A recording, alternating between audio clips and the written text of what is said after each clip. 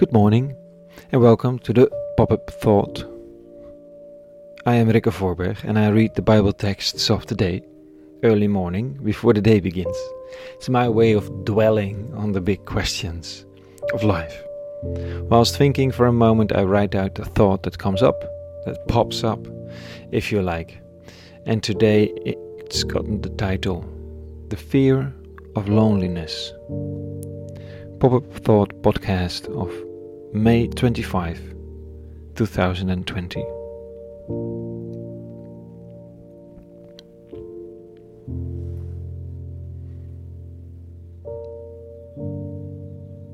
There may be no greater fear than to be abandoned, left alone, left behind. They are all words for the same effect, that you lose contact and togetherness. It will differ from person to person how great that fear is. In any case, I know that it always frightens me. That people would run away from me, that they wish me the best with all the nice plans, but are not really interested. It's my nightmare. Friendly, nodding people who I can no longer reach, and who no longer feel the need to reach me, on whom every attempt of contact fails. It's a bit crazy too, because without occasional moments of loneliness, it doesn't work either. The silence of the COVID-19 times is also benevolent at times. But being alone, really being alone, that's not what we as human beings are made for. Today, Jesus of Nazareth says something about being abandoned to his disciples, his students. Behold, there comes an hour that thou shalt be scattered in all directions and leave me alone. Yet I am not alone, for the Father is with me. I have told you this so that you may have peace in me. It is true that you live in oppression in the world, but have good courage. I have conquered the world. He knows it's coming, that his most faithful associates, his students, will be driven apart and leave him completely alone. A dark scenario, and yet it is that which is about to happen.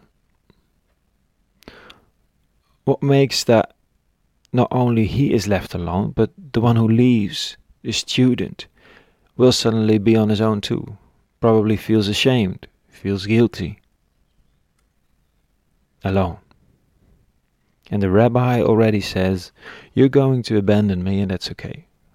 I'll let you know that I'm never completely alone. That I always keep that awareness of being seen and loved, not abstract and vague, and maybe, but concrete and here and now, through an eternal presence that's a father to me. Absent, but present. Also when everyone leaves. It's a hard world for us. I mean, we will abandon people and people will abandon us. It's that painful. And it is because fear does crazy things to you. And powerlessness. Why do we leave?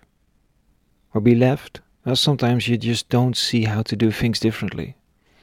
Sometimes you think you're doing the right thing by leaving. Sometimes it's just too much for the other person. Sometimes the other person thinks it's the best way to help you. Sometimes you just don't know better. And then there always will be the loneliness, sometimes the fear and often the confusion. Know that it's coming. And know that this is never the only thing to say about that moment. Because I've conquered that confusing world, says the rabbi. I don't know what it means. But it's quite a sentence. I've conquered the world. You've conquered the world? Jesus, what's that? What world? What was the battle then? And now it's peace? Or is it just a truce? Does the world also know that it has been conquered? Or is that world walking around tormented in search of calming its dented ego by gathering allies? What has been conquered?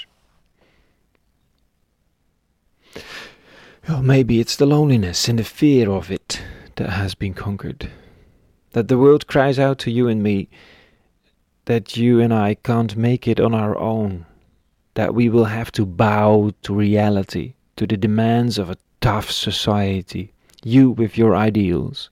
Leave them behind, come down and join the miserable, cynical others. That your ideals are all beautiful and kind, but of course not real. That you can think that with vulnerability, forgiveness, surrender, mysticism, that you can stand up for honesty and stand up for good in the face of evil, that you can achieve something in the world with it, but that same world says you won't get far with it. You'll have to add water to the wine. Take care of yourself. You're not a saint, and no one can do without a dose of cynicism.